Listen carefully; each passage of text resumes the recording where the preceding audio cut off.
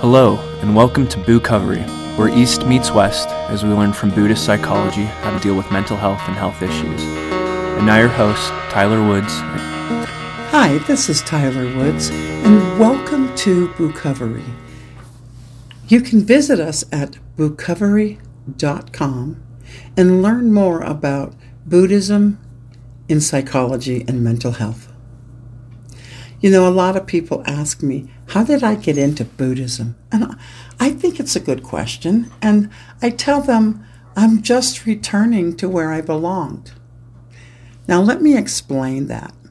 When I was 8 years old, the Mormon missionaries came knocking at our door, and my parents traded in their beer to a religion not only was I not fond of, but one that frightened me. And I recall the missionaries coming more and more. Soon I was forced to listen to the tales of Mormonism, and for an 8-year-old child, it was frightening. At one point, the missionaries were talking about 3 heavens that the Mormons believe in. And he asked me eagerly, what did I think of going to one of the 3 heavens, and was I willing to go to the highest kingdom? And I kind of remember just saying to him, I don't believe it, because I think we don't go to heaven. We just keep coming back over and over. Oh my gosh. You would have thought I injured one of them as the room with the missionaries and my parents just got totally quiet. And then my mother goes, where did you learn that? As if I said something horrible. But all I knew was I believed we kept coming back. Oh, if I knew what Buddhism was back then, perhaps my childhood would have been easier and I would have understood the concepts that my mind kept giving me. And, you know, here's the thing. I can't recall a single joyful moment in my childhood that involved a belief system or a church. I kept thinking of that 8-year-old in me and wondered what I meant when she said, we keep coming back over and over. Well, today, at almost 65, I totally get what that 8-year-old child in me was saying. And I get that even at 8, I knew about reincarnation and karma. Now, I don't know how I knew back then, but I fully understand, and I began to slowly investigate in Buddhism as I grew up. Now, I thought it was difficult to practice being calm and not attached, and I knew I wanted to not suffer. I don't want to suffer, and that the ground of practice is to wholeheartedly accept whatever feelings that I was having, whether it was anger or happiness or joy or sorrow, love or hate, sorrow, pain, desire, fear. I mean, to understand these emotions totally went against the grain of Mormonism. You see, I was a woman, and my job as a woman was to please a man and follow a bunch of rules and regulations and produce more Mormons by breeding, and then I had to follow these rules that I didn't understand, and believe me, it had nothing to do with spirituality or even stepping in my power as a woman. What I loved about Buddhism was Buddhism promised me freedom from suffering. And my question was always, how can we be free from suffering and still have pain and sorrow and fear? So Buddhism points us to the truth that freedom from suffering does not mean we'll eliminate all the arising parts of our suffering or all the difficult feelings and emotions that we have. Rather, it suggests we learn to sit with the feelings. And as I aged and I went in and out of different belief systems, from being a Mormon to being an atheist to being an agnostic, and I got more and more into Buddhism. However, probably about 18, 20 years ago, I had the opportunity to see the Dalai Lama. And I have to tell you, in that moment, sitting in his presence, I realized I had found home. It was always there. It was there for me. And I realized I was looking for freedom from my personal suffering. And it took me a while to realize that the real meaning of freedom in Buddhism is not freedom to do or have what I wanted. Rather, it was to realize that no matter what feelings or how difficult situations I've experienced was, I could feel them and let them gently pass.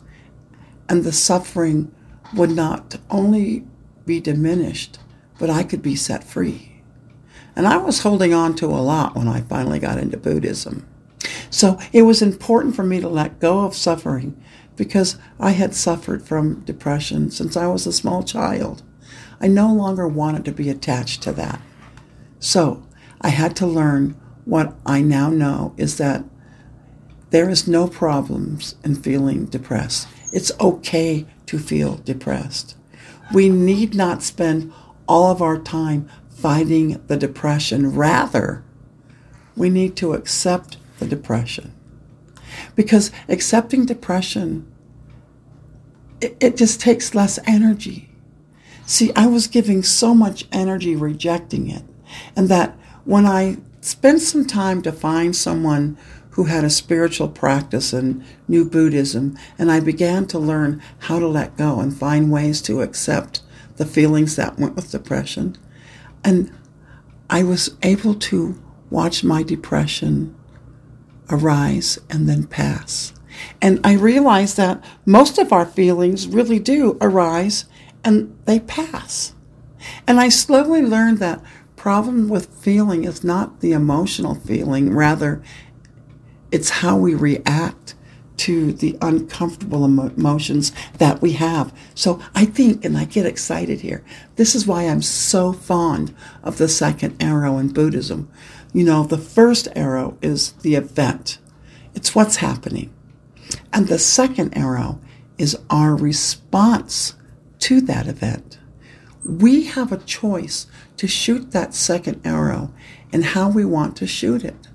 The second arrow represents our reactions to a bad event or a bad feeling. And it's that manner in which we choose or how we choose to respond emotionally. And I think more and more how I got involved with Buddhism was I became aware that it was the most psychological belief system. And psychology and Buddhism, they work hand in hand more than any other belief system.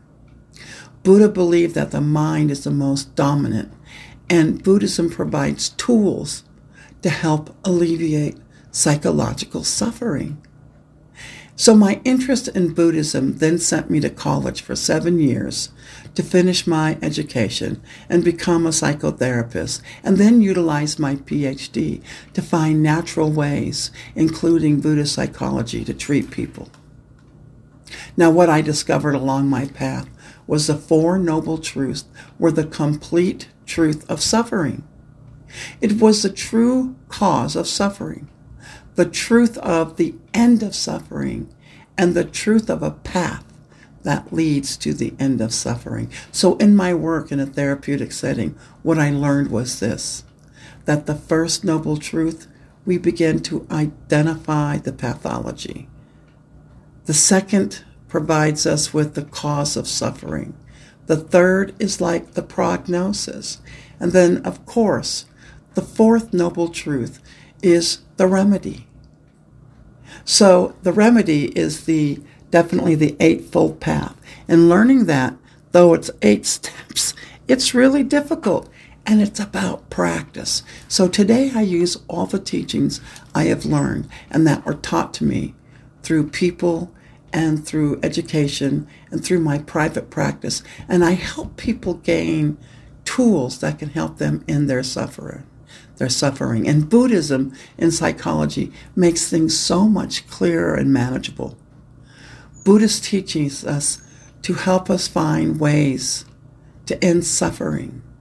And today, it still helps people find ways to ease their suffering. Emotions like stress and depression, anxiety can be helped with understanding the cause of suffering and the desire to end it. Now, compared with a few decades ago, the number of people who use Buddhism in psychology is growing. However, I must say this. I do find it interesting how people suffer from psychological issues. And we were told about a path that could ease our pain over 1,000 years ago, and we're still not using it fully. Psychology has a lot to catch up with. But that's how I got into Buddhism, and the bottom line is, Buddhism helps me walk a path of peace. And speaking of peace, this is Tyler Wood saying, walk in peace.